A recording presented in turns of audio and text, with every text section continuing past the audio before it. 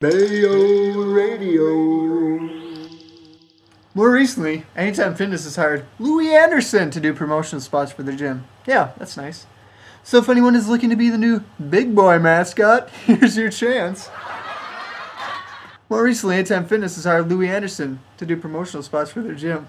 Yeah, that's nice. Apparently, he's working off his previous suicide attempt when he tried overdosing on tryptophan.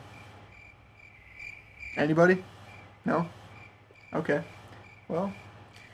More recently, Anytime Fitness has hired Louie Anderson to do promotional spots for the gym. Yeah, that's nice.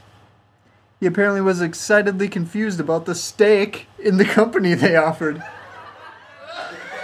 But if he bridges the gap between obesity, like he'd done with his teeth, well, I don't know if that one made much sense.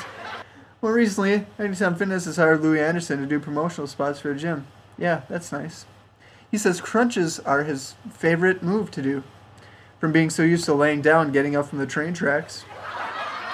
But you know what? He actually warmed to the idea of movement after getting used to being talked down from buildings. Yep. Suicide.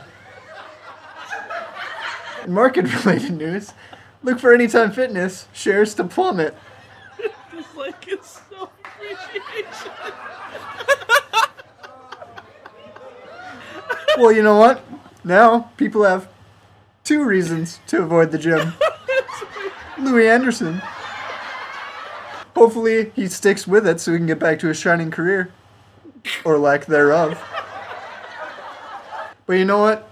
The best thing about Louie Anderson joining the gym is that he's excited. Because he's excited to use those saunas rather than his homemade method that he's been testing over the years. Which is running his car in a closed garage. Hi-oh!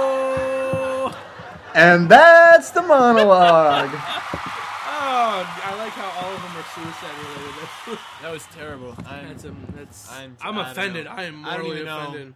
I don't know what to say, Matt.